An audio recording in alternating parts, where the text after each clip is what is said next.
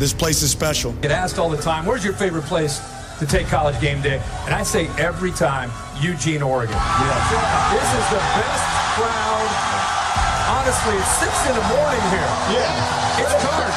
Yeah. It's raining.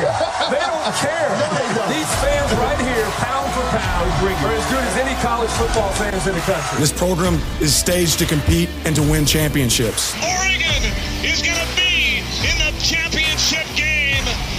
Can you believe the magical season this has become? When we watch this film, does our effort beat theirs? Here's Bo Nix. Guns it! Touchdown, Oregon! Been making deposits. Time to cash a check. Sound at Austin, which is deafening for an Oregon 15-point win. Chip Kelly still does not have a win against his former school, and we say farewell. Man, it feels great to be a Duck. Welcome to the QB11 Show, presented by Scoop Duck, with Doug, Andrew, and J-Hop. Here are the guys with the latest scoop.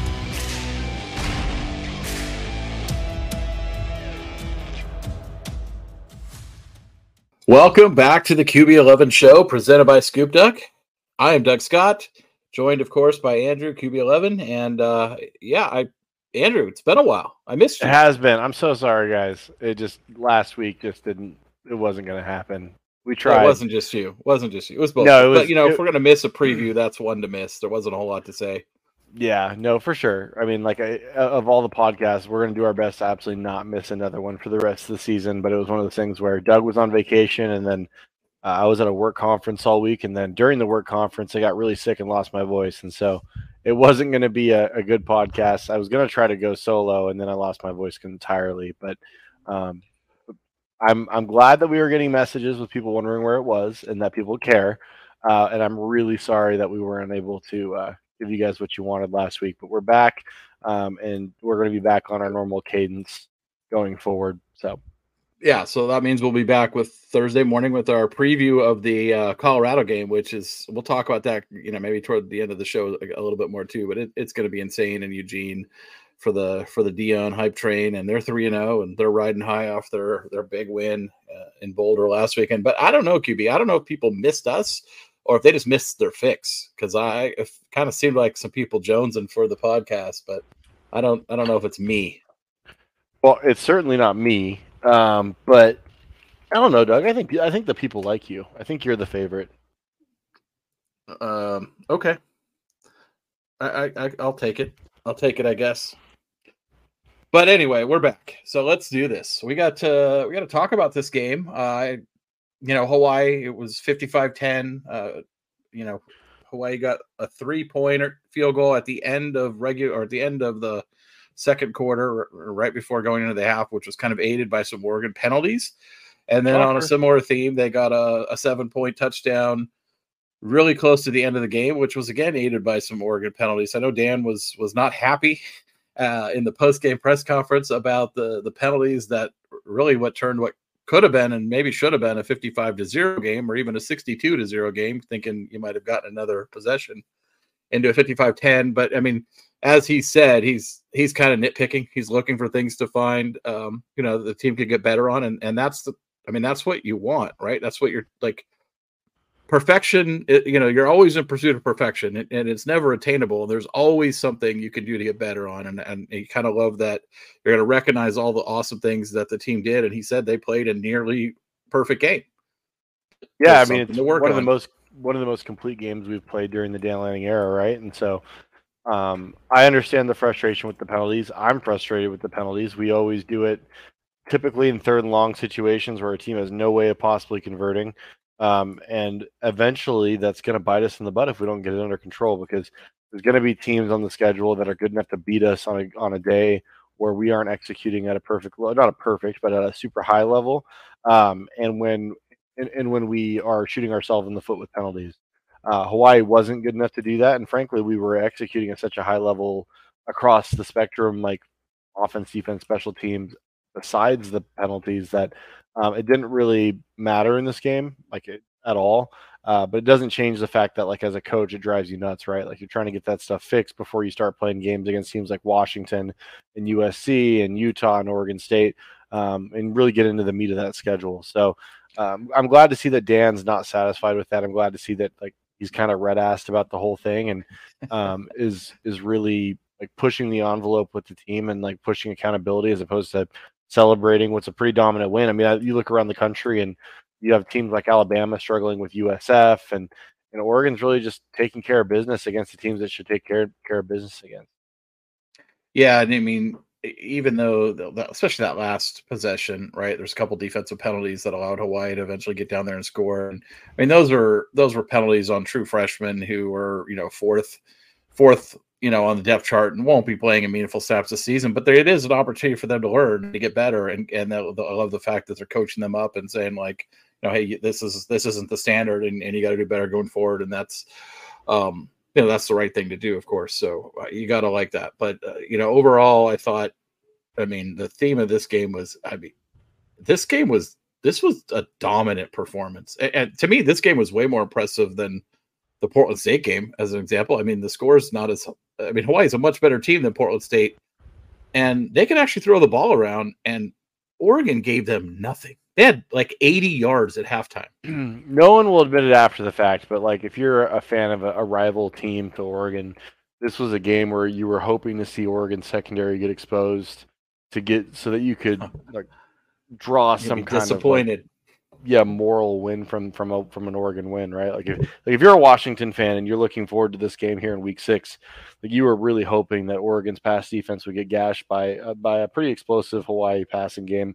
And are they a great football team? No. Is their offensive line good? No. But they have a pretty experienced quarterback in a run and shoot system that can cause some problems for your back half. And really, Oregon secondary executed at an elite level. Everything was kept in front, and when balls were caught in the intermediate power and short passing game, there was hats flying to the ball, taking good angles and finishing tackles, and that's really like.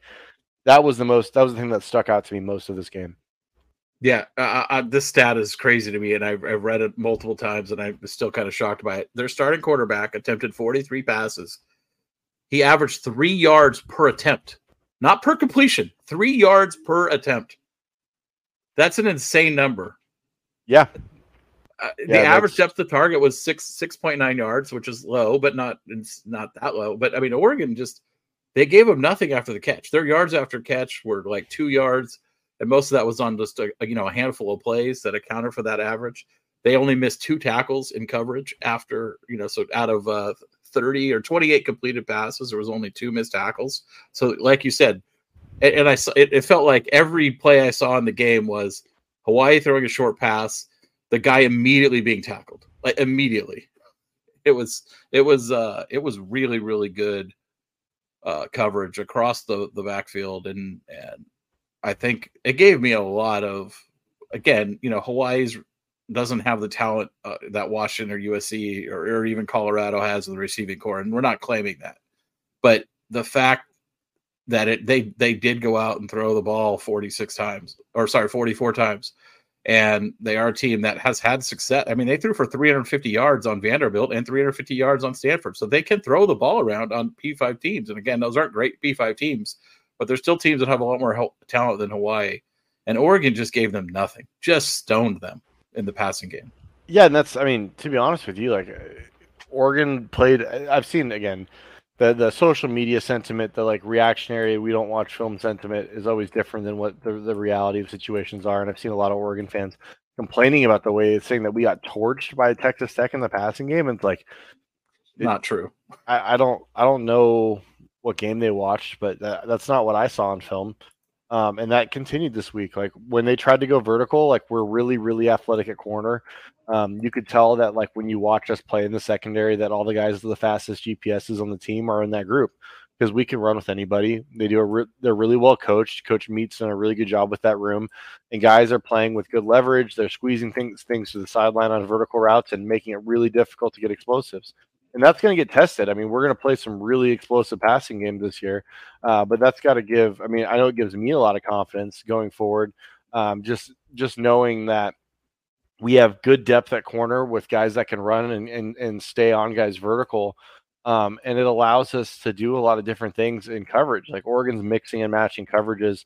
Not as much last week, but if you watch us against Texas Tech, like we're giving a lot of different looks. We're making things complicated.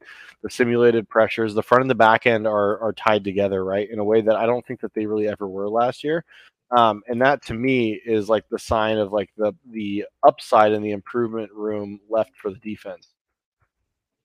Yeah, I think, I mean, to me, it's clear now that Jaleel and Kyrie are the two, corner one and corner two. I'd probably make the case. I think Jaleel Forts is our best corner.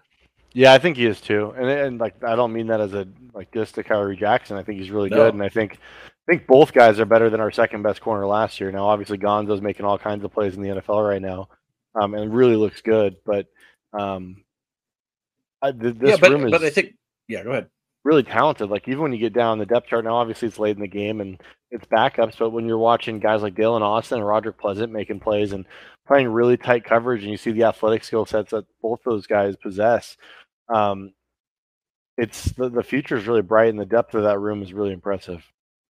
Yeah, you get past Florence and Jackson. Obviously, you've got Dante Manning, who's getting a lot of reps there. Nico Reed, who's playing kind of slot and corner at times, and then Triquez Bridges, who was a starter last year, is playing like spot duty right now. Yeah. I mean, that's a guy who has a ton. He's a 2-year starter, and he's like your fifth corner right now. And he's not doing badly. Like, he's playing well. But that's one of those things, though, that like if we were talking about in the offseason, like what are things that would be a sign of good, like of quality growth for the Oregon like corner room is if Triquez Bridges isn't playing very much, because that means a lot of guys got a lot better, and that seems to be pretty apparent to me watching the film, is that like as we go down the depth chart, the separation is not nearly what it was a year ago, and I think the top end quality is actually like better again outside of Gonzo being unique in the sense that he's probably the best corner we've ever had. So like, but when you look at the rest of the room beyond him, I think it's substantially improved. Yeah, I mean, Cole Martin's out there getting 24 snaps, and and he's playing all over the field, inside, outside. I think he even played some safety too. So they're cross training a lot of guys on defense. I think it's really going to be interesting to see how they approach this Colorado game, which I think will be a little bit of a preview maybe to how they approach the Washington and USC games down the road. But there's so many guys they can throw at the problem, which they didn't have last year. Yeah, with Travis Hunter out, I think it does change the way that you defend Colorado, and we'll get into that obviously during our game preview.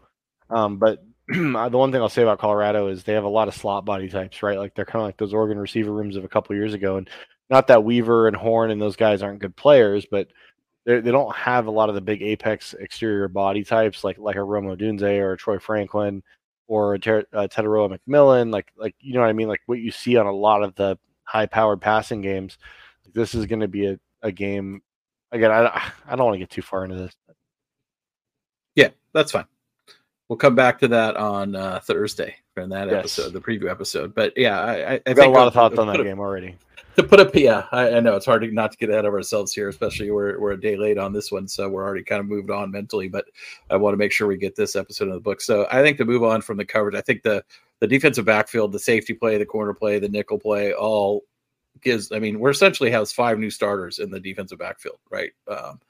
Which is what was needed, and I think you're seeing the improvements across the line there, and guys that were quality starters last year are playing now quality, second and even third string roles for us. So that's, that just shows you that how much better that room is, or those rooms even are. Guys like Steve Stevens, like I don't anticipate that he's going to hold up particularly well against the better passing games in the conference, but he's certainly playing better football than he was a year ago. I think that's true for pretty much everybody to the man in the back half of the defense.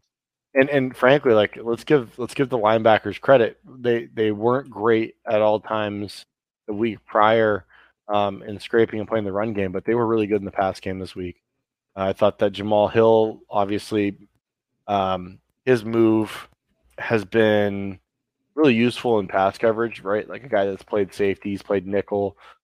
He understands how to move and play like a defensive back, and having him in those third and long situations in there at inside linebacker with Jeffrey Bossa gives you two really athletic guys that can run and cover. And again, is it ideal for them to be locked up in man-to-man coverage?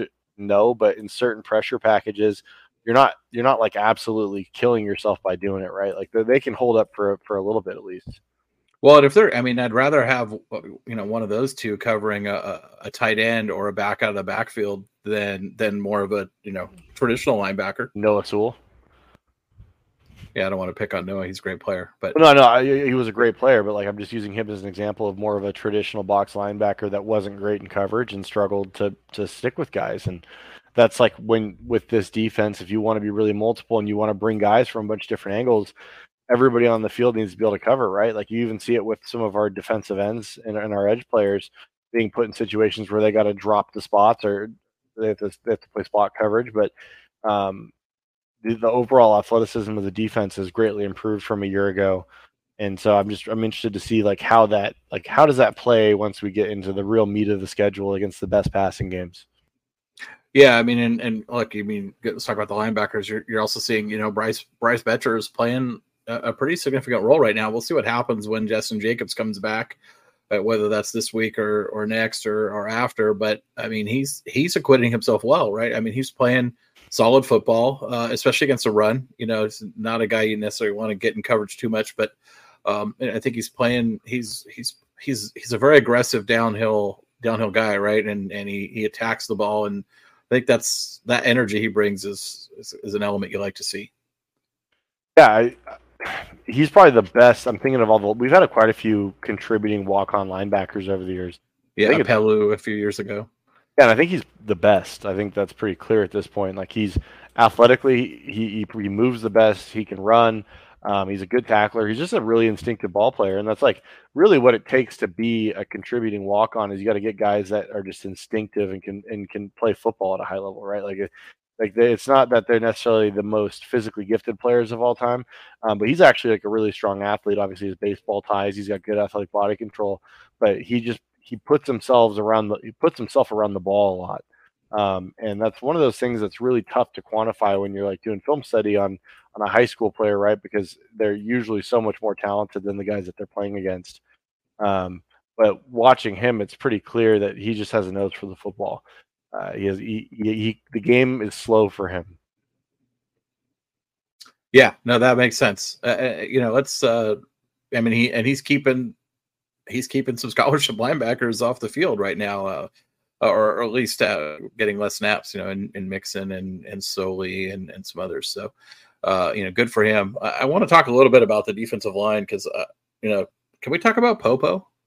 Popo's back. Yeah, Popo's back. He's better than ever. He looks really, really good.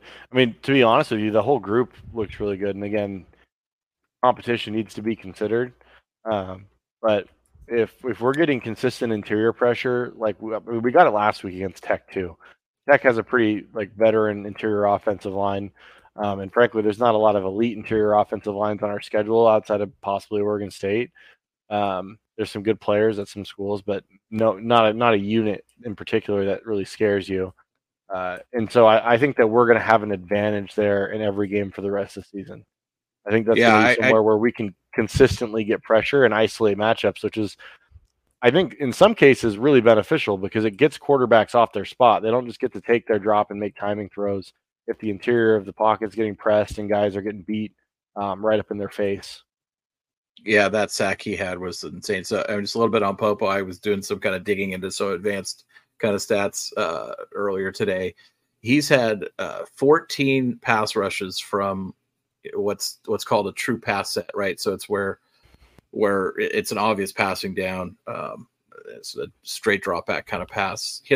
On the season through 3 games, he's had 14 rushes in that scenario. He's beat his man 50% of the time. 7 out of 14 times he's beat his man, which is usually the center.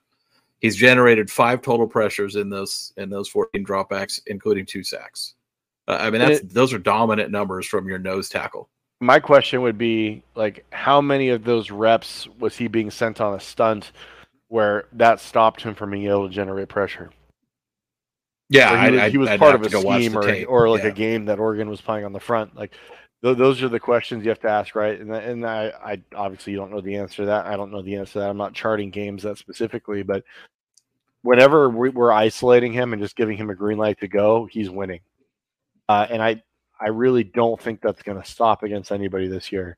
And getting him back and having that kind of consistent interior pressure is going to make Brandon Dorles's life easier. It's going to make Mateo's life easier, Jordan Birch. And it really makes a lot of our games, blitzes, and simulated pressures work better because we don't have to do them all the time. Yeah. Yeah, speaking of Birch, he got his first sack of the year as well in this game, and I thought he played 29 snaps overall. This is the other thing I tweeted this out earlier, QB, is we're rotating in so many guys on defense through all three of these games. We're keeping these guys fresh. We only have 6 guys who have played more than half of the defensive snaps this year. And only the back half, right? Nah, it's a little bit of mix of everyone, but the only one who's even played more than 55% is Tysheem.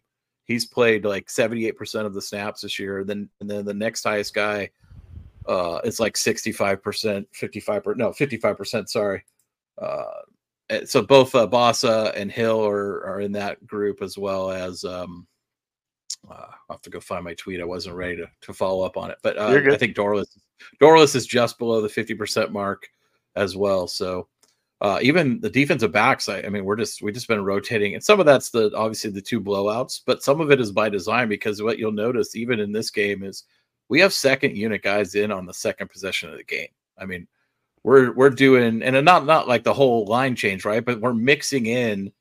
Okay, we got 4 starters and a backup in the defensive backfield, or 3 and 2, right? Or we've got these rotations going. The same thing in the front line and the linebacker core, right? Is we're kind of just keeping this constant rotation of guys going. So you're seeing guys get,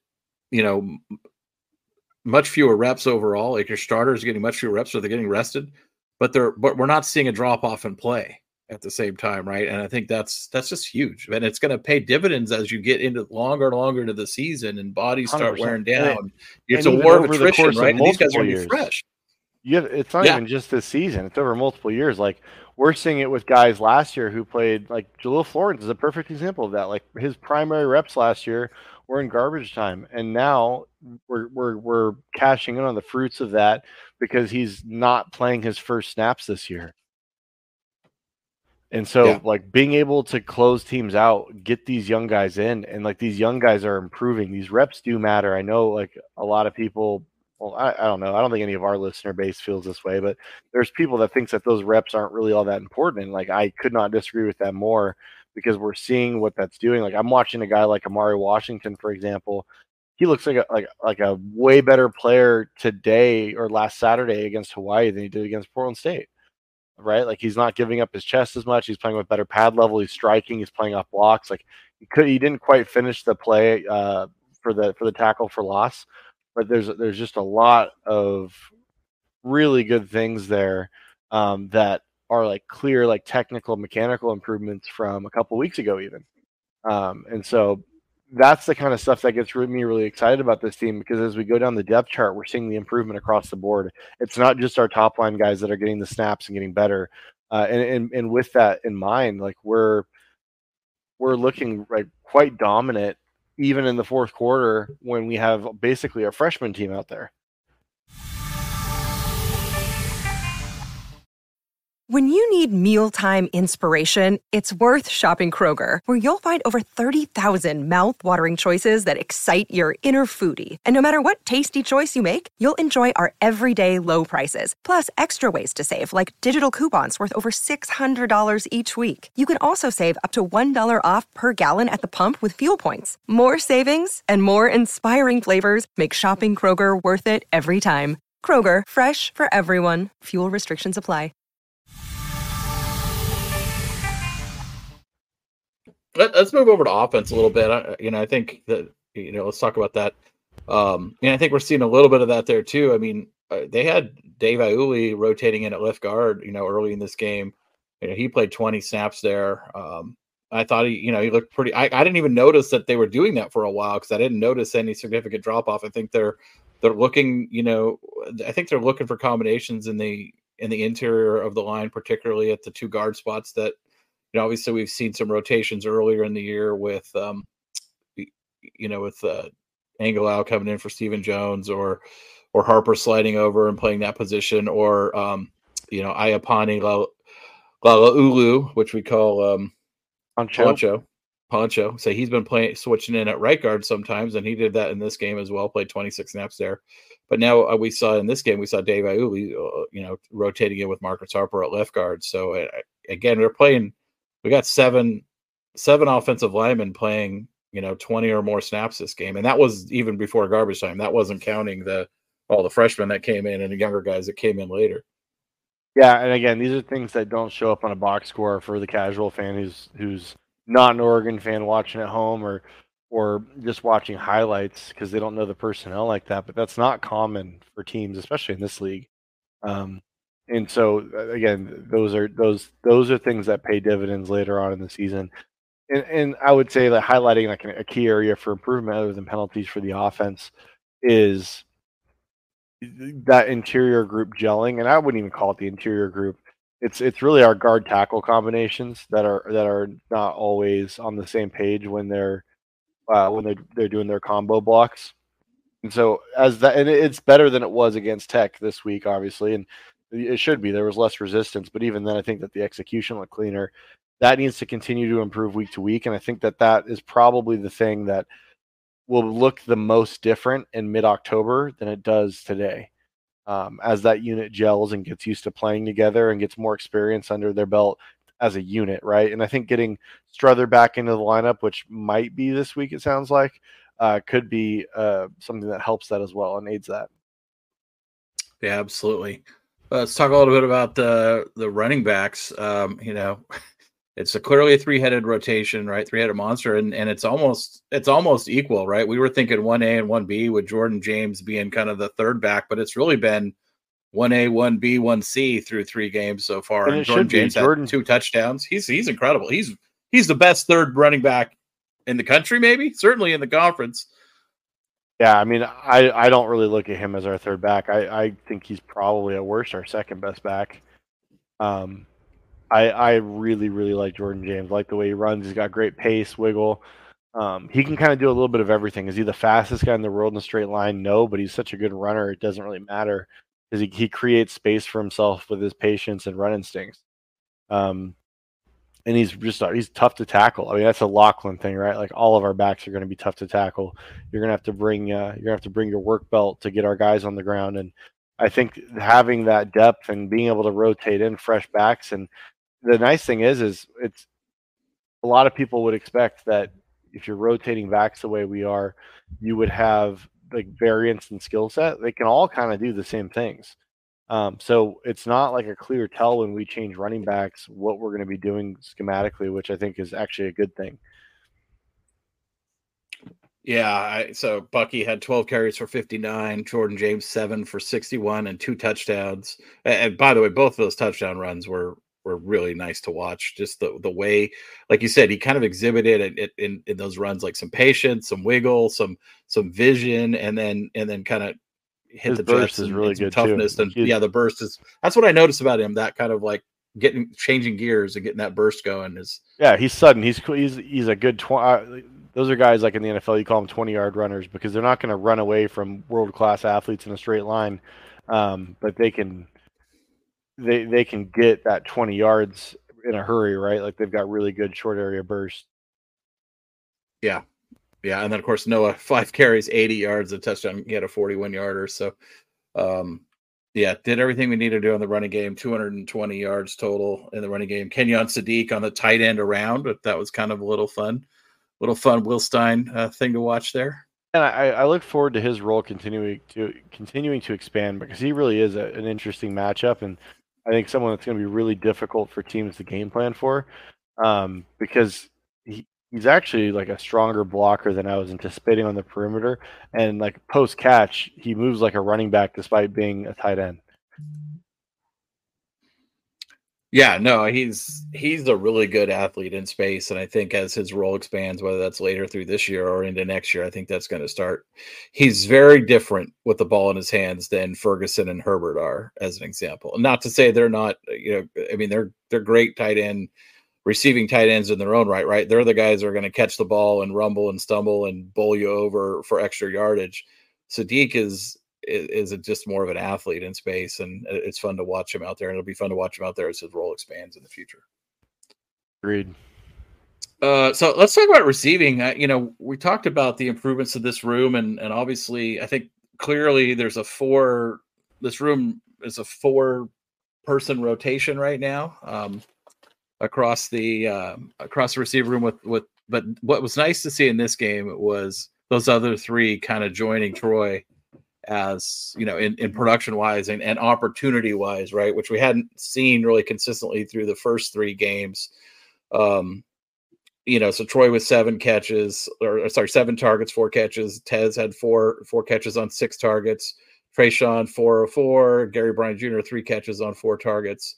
And all of those, 2 touchdowns each for Tez and Trayshawn, and all 4 of those guys averaged 16 or more yards per catch, right? So whether that was, more downfield throws, which we saw some of in this game, obviously the deep shot to Tez being the most noticeable, but also like getting them which is what Stein has said, right? Feed the studs.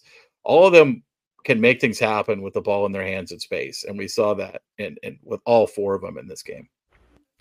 Yeah, I think seeing Trayshawn Holden become a bigger piece is nice because it's good to have a second larger body. Because Gary Bryant, I still believe he's kind of more of a slot player than he is an exterior receiver, and he doesn't struggle out there. He can run the whole route tree, but sometimes he can get pushed off his spot a little bit by more physical players. Whereas Holden's a bigger body, right, and he stands up to that physicality a little bit better. So seeing Holden get more run and make big plays, and seeing him actually show off some pretty impressive juice and top end speed is like very encouraging to me, because with him and Franklin, and we have a nice mixture of body types and skill sets, and so depending on who we're playing and what we think the matchup is, we can use a lot of different bodies in a lot of different ways. Yeah, it kind of we were thinking earlier in the year it might be a 5 or 6 person rotation even at the receiver spots, but we've seen more 2 things that I think is. We're just not seeing that many guys rotating for that many snaps, and then also we're seeing more 12 personnel maybe than we were expecting to see. So I'm more impressed with our tight end room than I was anticipating to be. So that's me too. Yeah, Casey Kelly had 3 targets and caught 2 balls for 12 yards in this game, and obviously Ferguson had 2 catches and Herbert had a catch as well. Yeah, Herbert continues to impress me with his athleticism. Clearly he hasn't been healthy, and I think that I was probably downgrading him too much because of that in terms of what I expected from his athleticism. But I've been super impressed with the way he's moved around post-catch. He's clearly a good blocker, and Casey Kelly looked dependable in both areas as well. We already know what Terrence Ferguson is, so yeah. Yeah, it's a guy, hopefully as the season wears on and when we need it, that's a guy we can get more involved in certain aspects of the passing game, particularly maybe in the red zone and whatnot. We'll see how that plays out when that goes forward. So obviously Bo's Bo, 21 of 27, 247 yards, 3 touchdowns, had a couple of drops, including, one that might've been a touchdown or at least a long gain. And then, but other than that, he missed a couple long throws as well. He missed one to Troy that definitely would have been a touchdown. But yeah, that's the one thing. Like those have to be hits. We cannot miss those at the click that we've missed them early this year. So that needs to improve. Like Bo just needs to be patient, put more under the ball. Troy's going to make a play. If it's contested, Troy's going to get it right. So have faith in that. Give him a shot. You don't need to worry about overthrowing it. You're not at Auburn anymore, Bo. Anything more you want to talk about this game, or you want to move on to our picks and kind of reviewing the rest of the week? No, just again, I think it's worth highlighting just how clean of a performance this was from top to bottom. This game, to me, this was the most complete game that we've seen again during the linear. I want to reiterate that because just execution from top line to bottom line as we went down the depth chart was really clean. Like everybody was doing their jobs. It seemed that everyone knew where they were going. as we went deeper and deeper down the depth chart, the angles on defense didn't depreciate. Guys were playing really well. They were leveraging the ball, and just the overall tenacity and speed in which the defense played. Like, we were rallying to the ball. I haven't seen an Oregon defense play like that in a long time, probably since 2019. So, yeah, seeing young guys buy into that culture and buy into that system and that vision for what this defense should be, and playing at that level with that kind of speed and discipline, and just doing their job, doing their 1/11th. If that can really be, if that can be continued to be developed and grown upon throughout the rest of the season, I think this defense has a shot to be pretty good. Yeah, I really think so too. It was it gave me a lot of hope, optimism, like confidence. I think this defense is not the complete defense that it will be in another year or two. But I think it can be significantly better than last year, and it can be good enough to take Oregon, quite a distance in a season that is looking more and more wide open across the landscape of college football this year. So, we know Oregon's going to have. We're going to need this unit to find some stops against some pretty elite offenses for this team to do what we hope it can do. Yeah, and I think that's true of those other teams too, right? Like, I kind of look at that Washington game, the USC game, right? Those games is like, which team can make 2 stops, 3 stops over the course of a game, and that's the team that's going to win. 100% agree.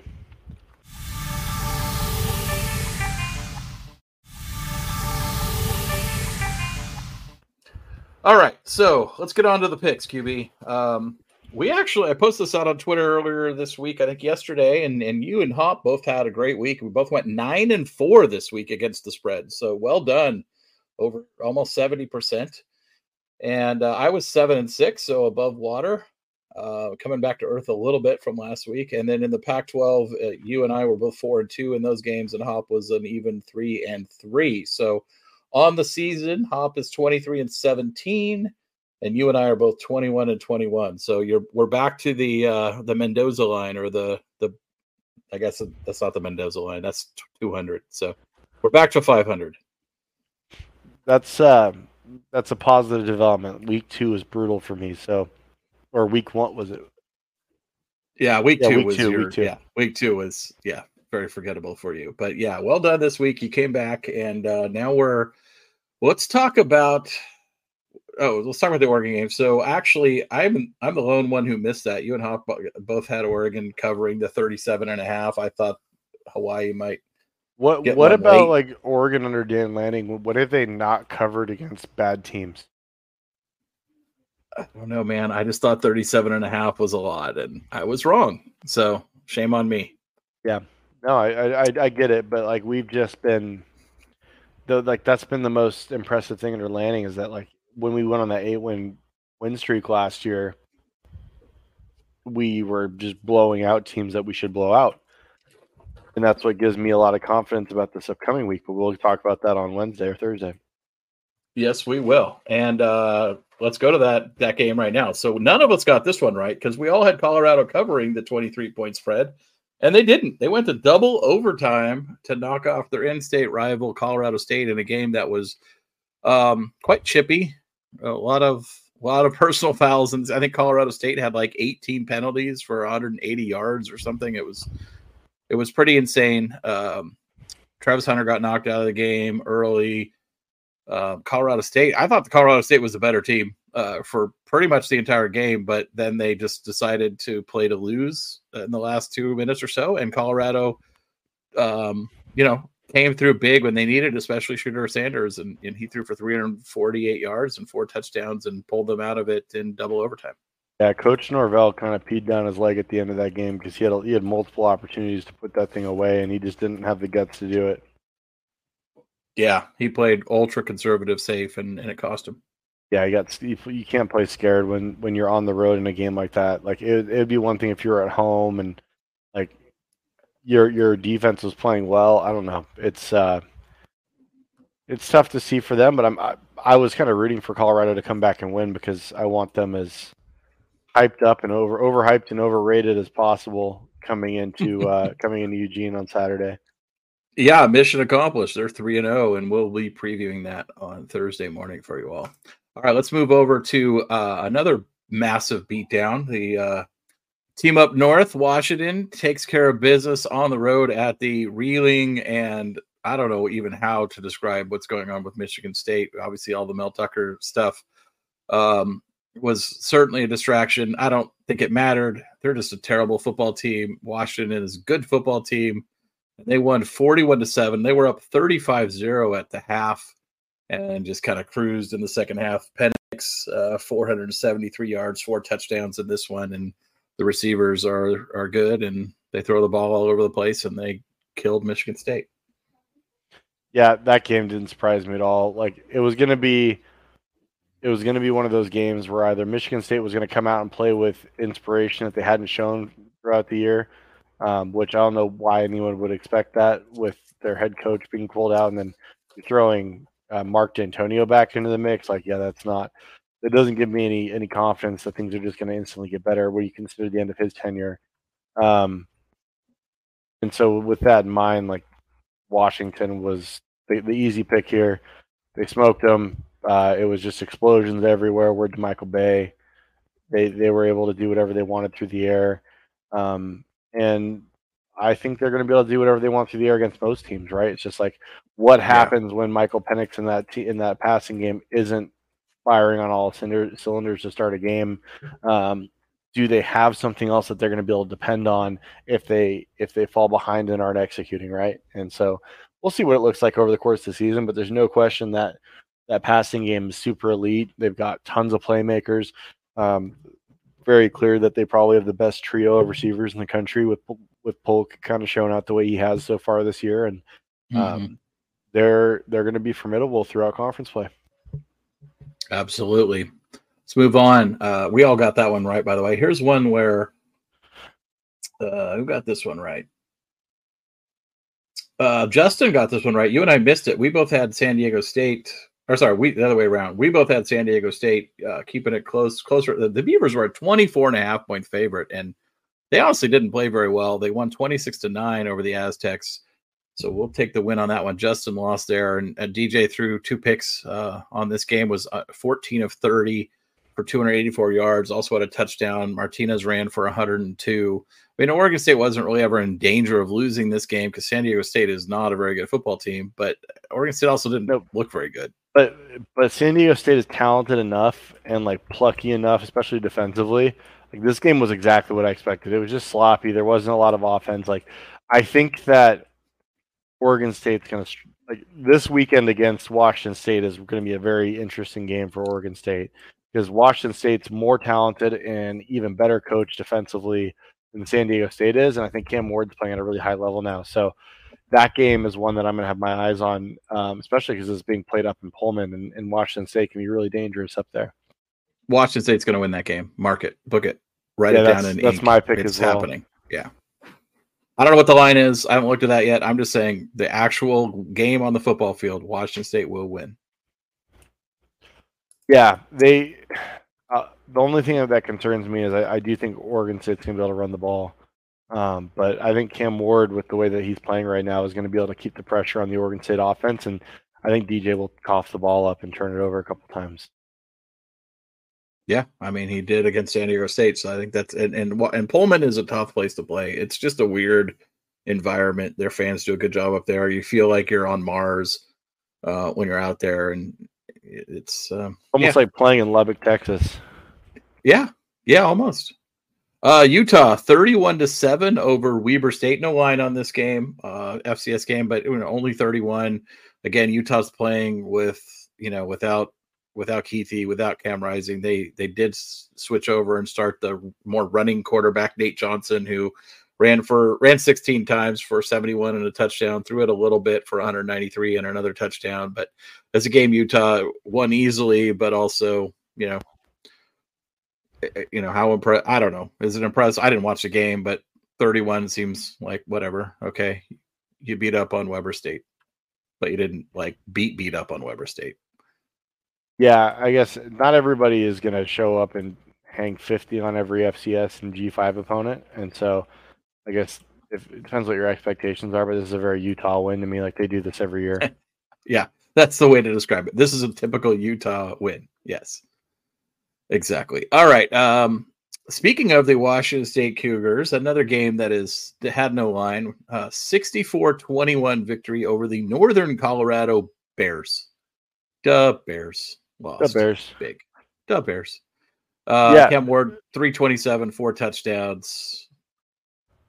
They did what they were supposed to do. I don't have any thoughts because I didn't watch it. Yeah. Well, they were again, it's not official spreads, but they put out these kind of FCS spreads sometimes, and they were a 46.5 point unofficial favorite. So they didn't cover that because they only won by 43. So whatever that means.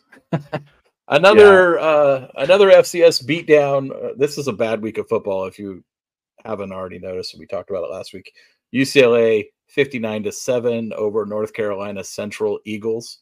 The North Carolina Central Eagles, who are 2-1 on the year. This was their first loss. I have no idea who the other two wins were against, but I mean, 59-7. It was 59-0. Thankfully, Chip has realized Dante Moore is his quarterback. Even though the new depth chart that he released today for next week shows it's Dante Moore or Ethan Garbers or Colin Schlee, but the actual play in the game is saying otherwise. And Dante attempted 12 passes and 182 yards, 2 touchdowns. They ran the ball. They just kind of like it hurts how good he is. Yeah, I know, like, QB.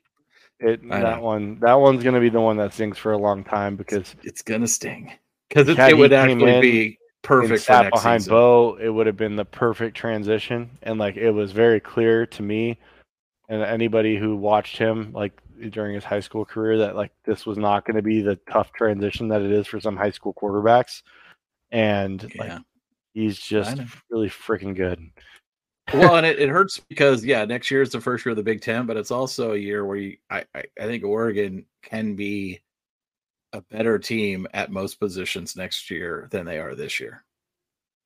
And so quarterback's the one glaring, not to say at every position, right? Obviously you're going to have to replace Troy Franklin. You're going to have to replace some of those defensive linemen that, in the front lines, but you're going to get a lot of guys back. Your tackles could both be back. Certainly your left tackle is going to be back, right? You're going to be reload at running back. Your defensive backs are all going to be a year older and better. So having a quarterback next year would be nice, like a Dante Moore, but we'll have to get someone else instead. Yeah, maybe they'll figure something out, but it's still nonetheless really, really good player. I watched a little bit of this game and then my heart broke and I couldn't watch anymore. Yeah. Understandable. Somewhere in there, we have to talk about Arizona State. They lost to Fresno State. They didn't just lose to Fresno State. They did not score against Fresno State, and they had 8 turnovers. This is like 2007 Oregon when things fell off the rails. Like they aren't. They're not as good as 2007. Well, they were never as good as 2007. No, but like with the quarterback injuries, like they are down like to their 5th or 6th guy, and like they don't have a chance. I'm not going to judge Kenny Dillingham too harshly over this. Like, I bet the over in this game. Thankfully, I was able to cash it out before the game started when I found out that Rashada wasn't going to play because, like, Rashada is that offense right now, and they'll build around him. They'll pick up some good players this offseason, I'm sure, in the transfer portal, and they'll improve. But it's going to be a tough rest of the year for them. Yeah, and I mean, it's clearly a rebuild year, right? I mean, they imposed the bowl ban. Their roster clearly isn't as good as maybe some people thought it was going to be. And yeah, it's going to be a long, long year for ASU. And again, not going to judge Kenny for that. We'll see what he can do next year in the Big 12. All right, let's move over to some national games. We had 6-7 of these to talk about. So we'll rapid fire through these and talk about them as little or as much as you want. Obviously the big one, Florida, over Tennessee, 29-16, a game that I picked Tennessee in for our picks. You picked Florida. Justin also picked Tennessee. But honestly, I've thought all along Tennessee was kind of a fraud as a top 10 team, and I think this game proved it. Yeah, they are. They were definitely a fraud. Joe Milton isn't very good. I'll be very surprised if he finishes the year as their starter. He's just a Nico show. Yeah, you would think, right? Like they spent a lot of money to get that guy in there. You might as well just start playing him at this point. But we'll see what they end up deciding to do. But Florida just kind of like crock-potted him. It was like super slow pace of play. Like they had 22 minutes of possession in the first half. Florida did. And they just ran the ball and kept everything like they just long control drives, and Tennessee couldn't get them off the field. And when Tennessee was on the field, they couldn't block Florida. It's pretty tough to win a football game when that's the case, right? And so Florida just crock-potted them slowly over the course of a couple quarters. But I mean, this game was, for all intents and purposes, over at halftime. I think it was 26-7. Yeah. All right, Penn State, Illinois. 30-13, Penn State was the winner. That we all cashed that one as we picked Penn State. It was a 14.5 spread, so they barely covered it. Do you feel better or worse about your Penn State pick at this point of the season, QB? Because I think really good about it. I think they have the best quarterback in the Big Ten. And they'll probably have the best quarterback in the Big Ten next year too. Yeah, Alar was 16 of 33 for 208, no touchdowns, no picks in this game, but it was kind of a, I don't know, it was kind of a weird game. Illinois still has some talent on defense. Yeah. And like, again, this wasn't like his banner statistical performance. It's not like they're not like counting on him to put up insane numbers every week, but his talent and like the types of throws that he can make are pretty crazy. Yeah, he feels Penn State feels like a team that's playing like prototypical like Big Ten football from like 20 years ago.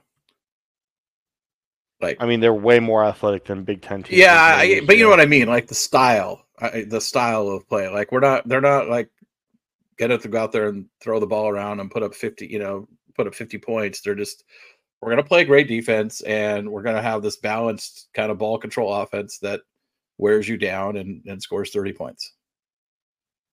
Yeah. I mean, I think they're more explosive than that personally, but that's fair. We'll see. Yeah. I mean, I'm not discounting them. They have that vibe to me, like kind of like what you think about when you think about a Big Ten team. Fair enough.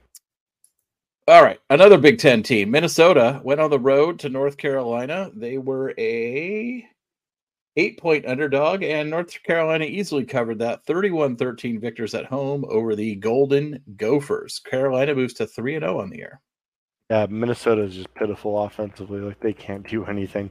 They're really well coached. Joe Rossi's an excellent defensive coordinator. It just doesn't matter because this quarterback that they hyped all offseason isn't particularly good. And they just don't move the ball. Like when you go back and watch that week, was it week 0 or week 1 game between Nebraska and Minnesota?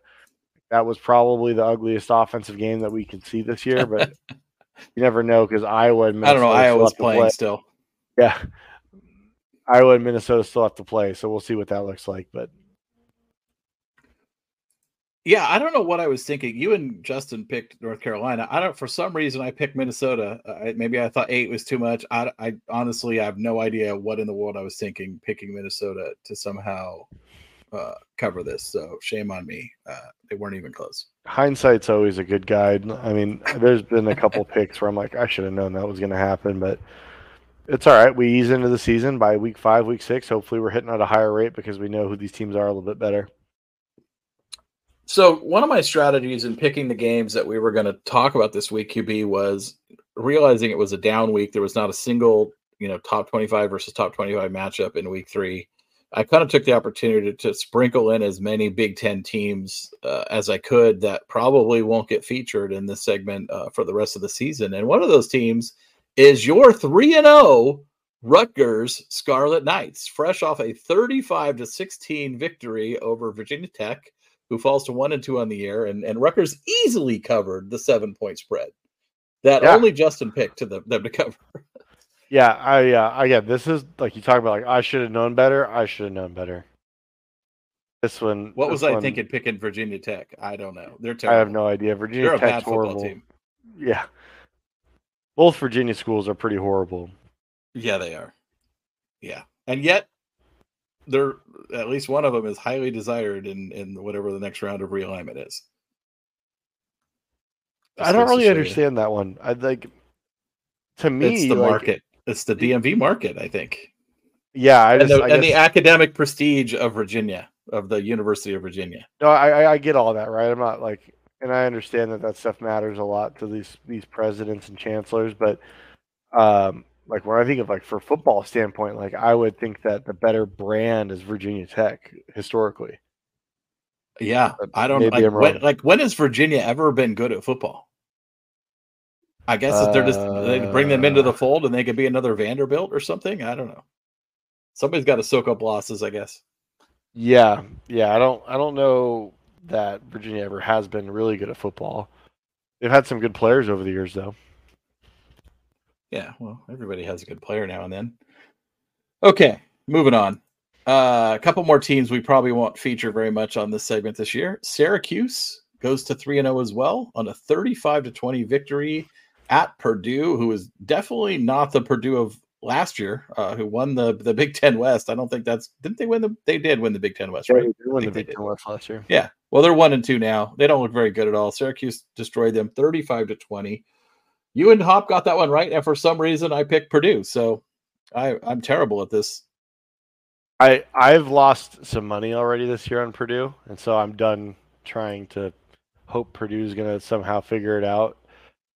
They're in transition. They turned over a lot from a year ago, with losing a really good head coach, quite frankly, who went to Louisville, and Jeff Brom, and hiring your first-year head coach who's a defensive coordinator. And I think he's showing some of the tendencies of over-managing an offense by a defensive coach. And so hopefully he gets that cleaned up this offseason and they can make some strides. All right, QB. That brings us to LSU, Mississippi State. Free money. This was so free. Yeah, we all got this one right. It was a 9.5 point spread, and it was 41-14 victory. Mississippi State is another program in transition because their new coach is trying to move them away from the Mike Leach air raid and into more of a traditional kind of ball control, running game, attack. And so it's going to take a while for them to get I think we're going to have to downgrade our expectations for them this year because I think we were both a little higher on them in the preseason than maybe they warrant. But LSU, pretty easy win. Jaden Daniels, 361, 2 touchdowns. The most disappointing part about this team for Mississippi State is the defense. The defense returned quite a bit and has a lot of the same pieces off a pretty good unit last year, and it's just not performing that well. I don't know. I'm not the biggest Zach Arnett fan, but we'll see how that ends up working out for them. Yeah, they had Mississippi State 107 yards passing. 107. This is a team that was coached by Mike Leach last year, and they had 100 yards passing in an entire game. Yeah, that's not going to cut it. Yeah, and they only had 200 yards of total offense, so you're not going to win very many games with 200 yards of offense. No, and LSU, despite losing to Florida State week 1, especially now that Mason Smith is back in the lineup, is a really good football team. And I'm looking forward. I think they have to be the favorite to win the SEC West. Yeah, with the way Alabama is looking, Texas A&M not being able to block anybody, it's got to. I mean, I think it's.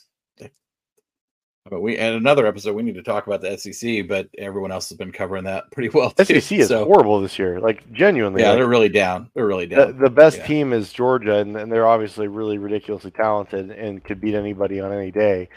But outside of them, LSU's probably the second best team, and beyond them, it's quite the drop off. Obviously, there's a lot of talent on that Bama roster still, but their quarterback situation is basically they're deciding between Jeff Locke and Braxton Burmeister on a week-to-week basis.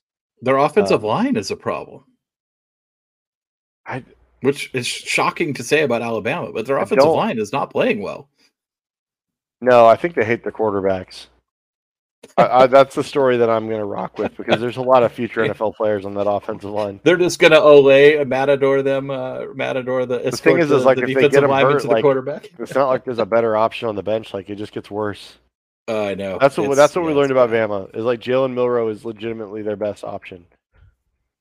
Yeah, I'll be fascinated to watch that play out this year. All right, one more game. Best game of the weekend by far. Missouri moves to 3-0 with a 30-27 victory over Kansas State on a walk-off 61-yard field goal after a delay of game penalty pushed it back from 56 to 61, and the dude just nailed it, money, right through the uprights to walk off a 61-yarder and pull in the 30-27 victory. And you picked Mizzou. Justin and I took the L on that one. This is one I actually decided to bet the money line on the morning of, and I'm very glad I did because that was probably my best bet of the day.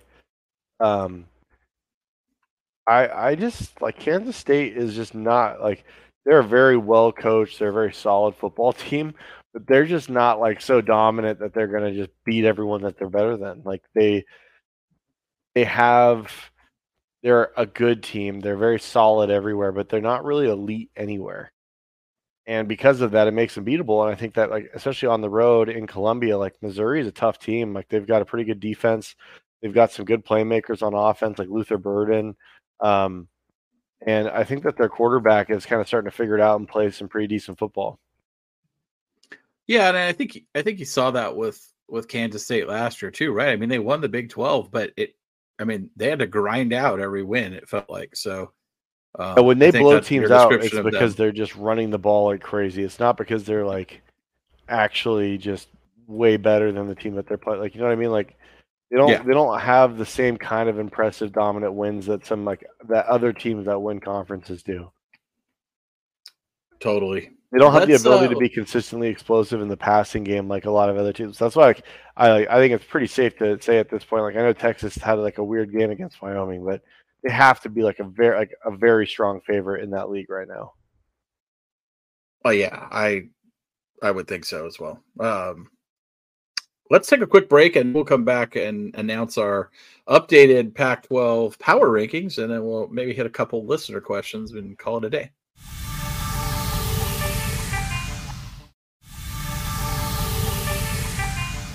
All right, and we're back.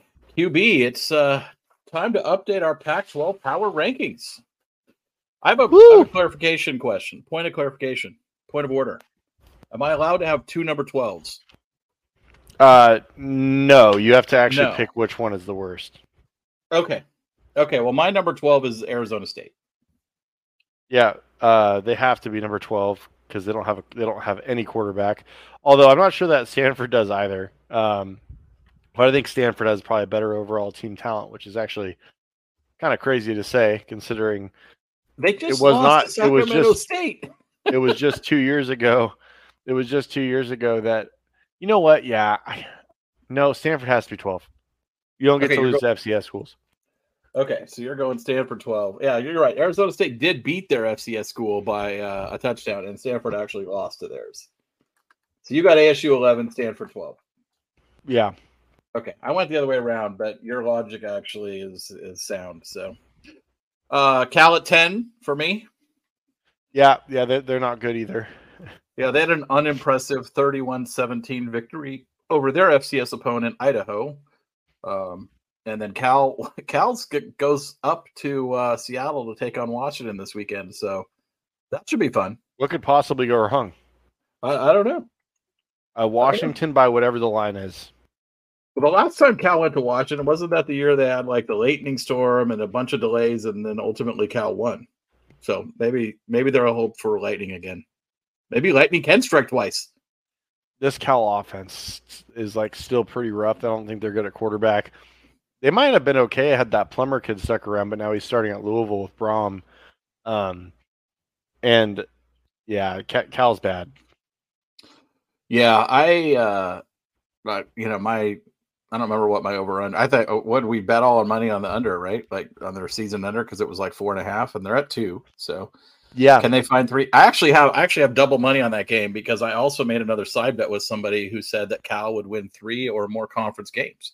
So if Cal wins 3 or more conference games, we lose. It was I'll show you. It's one of our friends, one of our mutual acquaintances. Gotcha. But if they win 3 or more conference games, then not only will I lose that side bet, we will also lose our over-under bet. But I feel pretty good that Cal's not going to win 3 conference games. Because they can only play Stanford once. Yeah, and they're not beating – I don't think they're beating anybody else. I think their only chance at a win in the North is Stanford. Yeah, they're not beating anyone else in the North. No way. No, Wazoo's a lot better than I was expecting. So with that being the case, I don't see how they beat Wazoo. Do they have Arizona State on their schedule? They better, because they need that win. They need that game. I wouldn't pick them to beat Colorado. No way. No way. All right. Arizona. We've talked long enough about the 3 worst teams in this conference. Let's talk about number 9, who is Arizona for me. Yep, same. And I actually think Arizona is probably better than this, but Jaden DeLora is, he's the worst quarterback of every team listed above. Like, if I lined up all these quarterbacks, he's the last one I'd pick of 1 through 9. Well, here's what's crazy. So we've got Arizona ranked as our 9th best team in the Pac-12. They are 2-1. I think they're probably a bowl team, and they're the 9th ranked team in our power rankings. Yeah, I mean, they're not horrible. Like, they're a solid football team. They'd be like the 3rd or 4th best team in the SEC West or East. I mean, yeah. So we'll see. They've got who do they got coming up? They go to Stanford. So there you go. They could move to 3-1. I think it's pretty likely they move to 3-1. Yeah, and then they host Washington the week after that. So, and that's an interesting one to keep an eye on, because that's kind of like the look-ahead possibility for Washington with the bye week and then the Oregon game. Yeah, and I think that's also I don't expect Arizona to win. I mean, Washington does go down to the desert, and there's a late kick in the desert for that game and the look-ahead game we talked about. But what I'm more interested in that game is Arizona will be the first opponent that Washington faces that actually can throw the ball. Yeah. So I'll be interested to see, is Washington's pass defense improved over last year, or is it just that they've played up to that point? We'll have played 4 teams who cannot throw the ball. We'll see. We will. All right. That moves us to number 8. I've got Colorado. I also have Colorado at 8. I think we'll probably be pretty much the same, because I think this is pretty straightforward from here. Yeah, I mean, obviously Colorado struggled to put away Colorado State. I think a lot of their flaws, which we knew were out there and were somewhat exposed in the first 2 games, really got exposed even more so in this game. And they're a very one-dimensional team. Shedeur Sanders can throw the ball around. They really can't run. They really can't defend. And they're going to struggle once they get to better teams on their schedule, which starts now. It does. And to be fair, I think Shedeur Sanders is like really good. Yeah, he was better than I thought he was going to be. He was hanging in. He was playing tough. He was making really like contested tight window throws with pressure in his face, constantly getting hit. He's been sacked a ton this year, and he just keeps standing in there and making good decisions. And so, I think Colorado will likely beat somebody above them on this power rankings at some point this season. I just don't think it happens this week. I don't think it happens the next 2 weeks, but yes, I agree. In fact, they might beat multiple someones above them on this list, but not in the next 2 weeks. I have Washington State at number 7. I do as well. And I think that this is going to be their last week at 7.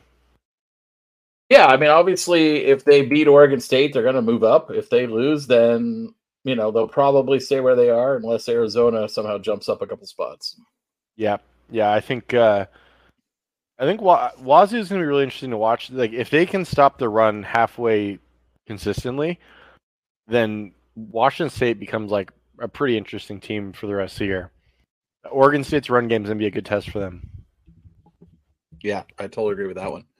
Speaking of, I have Oregon State as number 6. Ditto. Yeah, I think you saw a little bit this week why they maybe can't be trusted to jump into that upper echelon of this conference, which is a really good conference. And being number 6 in this conference is doesn't make you a bad team by any stretch. So Oregon State's got some talent, and their quarterback play is certainly better than last year. But there's a lot of good teams out of them on this list. They are who we thought they were. They are exactly who I thought Oregon State was going to be this year. They're sound. They're not elite on either side of the ball. They can run the ball well. Their quarterback play is definitely better than it was a year ago, but it's not gangbuster. And they're gonna at some point they're gonna miss a lot of the guys that they lost in the secondary from last year. Yeah, they're an 8-4, 9-3 team. Yeah, they're a good football team. Yeah. Yep. Who you got at 5? I've got UCLA. I also have UCLA. We did not coordinate these, by the way. These are our own independent lists. No, it just seems natural to have UCLA there. Their defensive front seven's pretty dynamic. They've got a good pass rush. And now that Dante Moore's their starting quarterback, the offense is really clicking. So UCLA is going to be dangerous. Yeah, this week will be really fun to watch. I have money on them to beat Utah outright. So, yeah, I was just going to say that's who I have at number 4 is Utah. I got Utah 4, UCLA 5. I think this game this week will. I mean, is it an elimination game for one of them? It's crazy to say that neither one has lost a game, but it's hard to imagine the loser of this game somehow being able to. It is for Utah, not back for into UCLA. The Pac-12 title game. Because of the schedules, it is an elimination game for Utah, but it is not for UCLA. Because Utah's not going to run the table against Oregon, Washington, and USC. And UCLA doesn't play Oregon or Washington.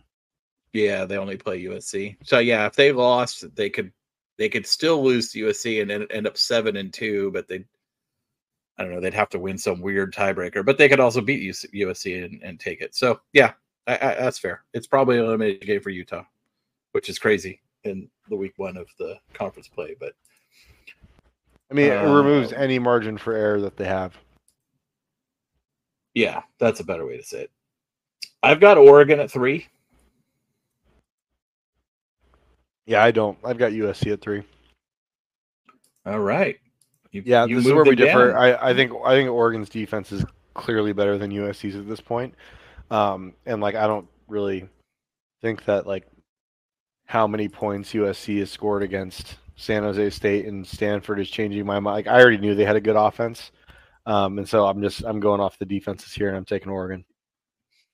That's fair. I'm probably doing a little bit of I don't want to be a homer, so I'm gonna be harsher on Oregon than maybe I would be if I was not an Oregon fan. So but I hear your point, and I do think that I see Oregon's defense as having the most upside to it out of any of these top 3. 100%. I don't think that's debatable. No, it's not. All right, so who do you have at 2? I got Oregon at 2. Had Oregon taking care of business a little bit better against Texas Tech, I'd have them at 1, but Washington went on the road to East Lansing, which despite them being a dumpster fire is still a tough place to play, and put away Michigan State in pretty emphatic fashion, and so I'm going to put Washington at 1 for right now and keep Oregon at 2. I've got Washington at 2 and USC at 1. But yeah, all the things you're saying. I mean, to me, it's okay, now we're the preseason is over, and I think Dan said this earlier today too. But right, the out of conference games are over. All these mismatches, right? Everyone's trying to draw conclusions because this team beat their FCS team by more than that team beat their FCS team, and this team beat up on the number 120 G5 team. It's we're all trying to read the tea leaves when we're not actually seeing like-for-like competition across the country and across the conference in most cases. And now we're going to start seeing these things. We're going to start seeing common opponents. We're going to start seeing, conference games from here on out. There's only 2 non-conference games left in the Pac-12. There's Stanford versus Notre Dame and USC versus Notre Dame. And that's it. Everyone else is full conference games from here on out. And so we're going to start seeing the rubber meet the road here week by week. Yeah, this top 3 will shake itself out over time. I just think this is the top 3. I don't really care what order you put them in. They're the 3 best teams in the conference as it stands today, and we'll see how it looks here over the next couple of weeks. Yeah. Hey, QB, you want to do a few minutes of listener questions? Sure.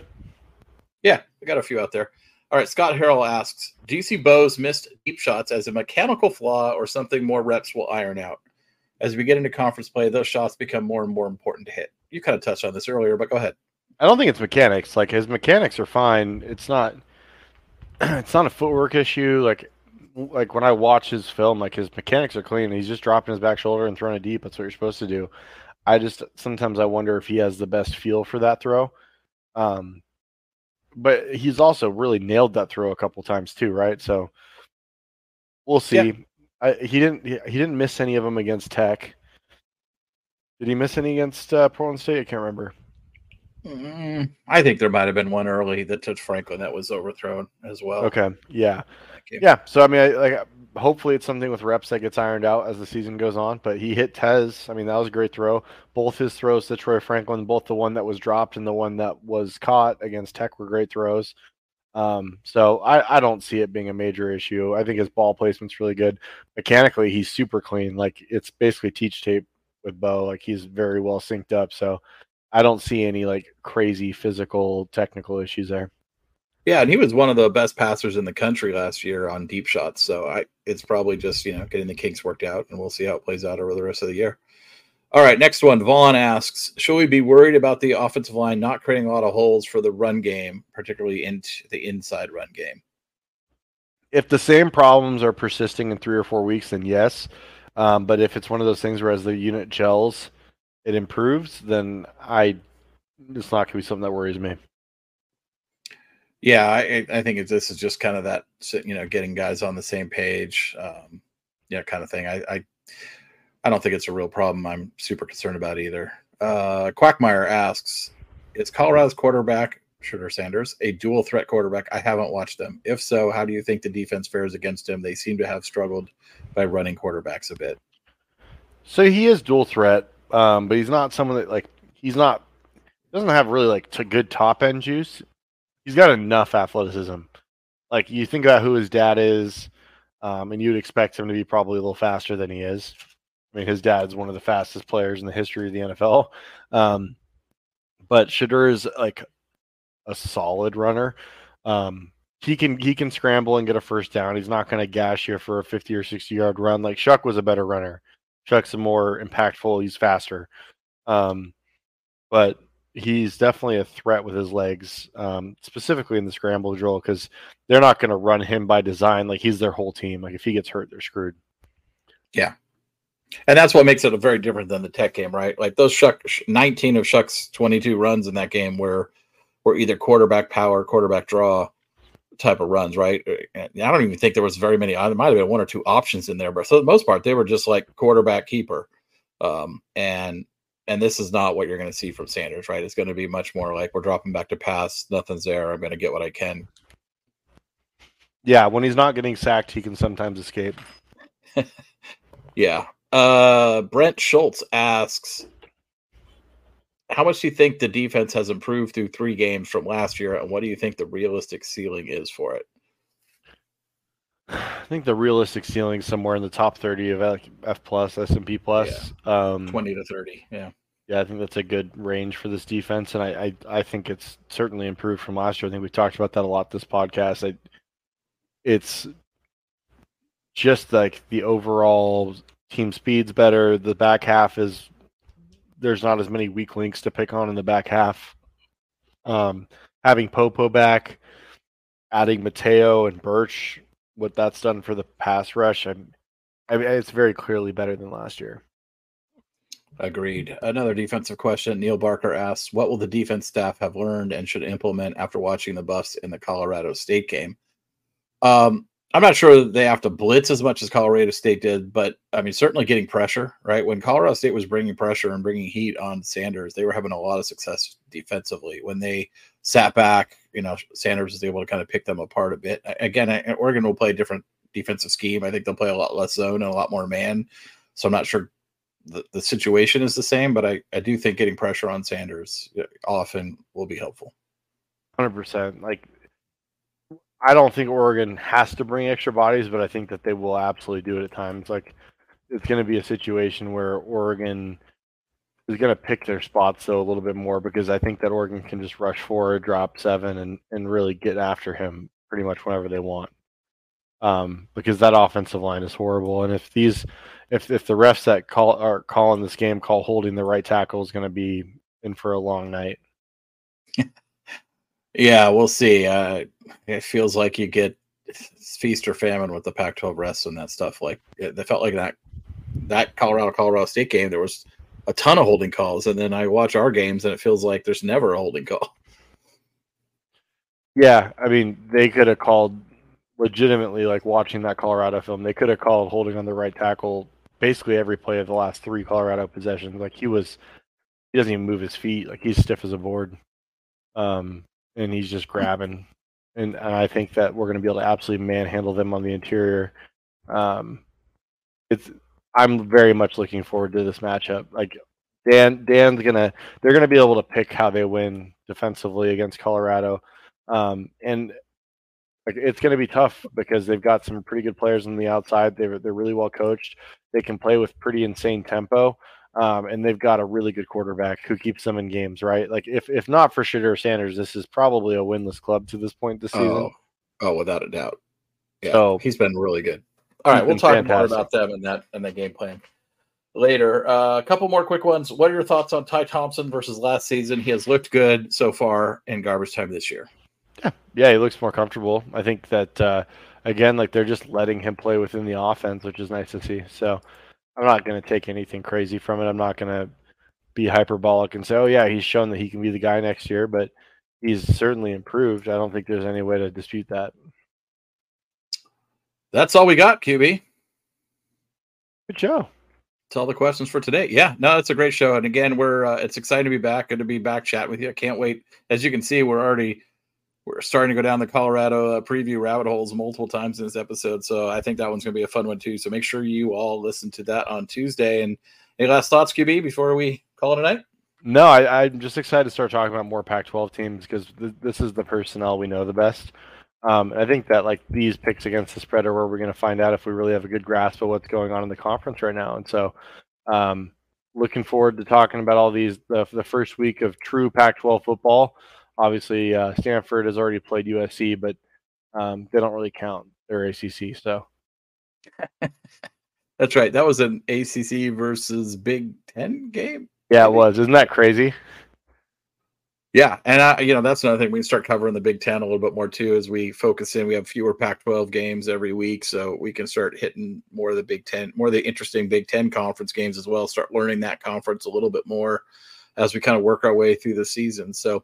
All right, we will be back on Thursday morning, and thank you all for listening. Check out the follow it on Spotify or Apple Podcasts.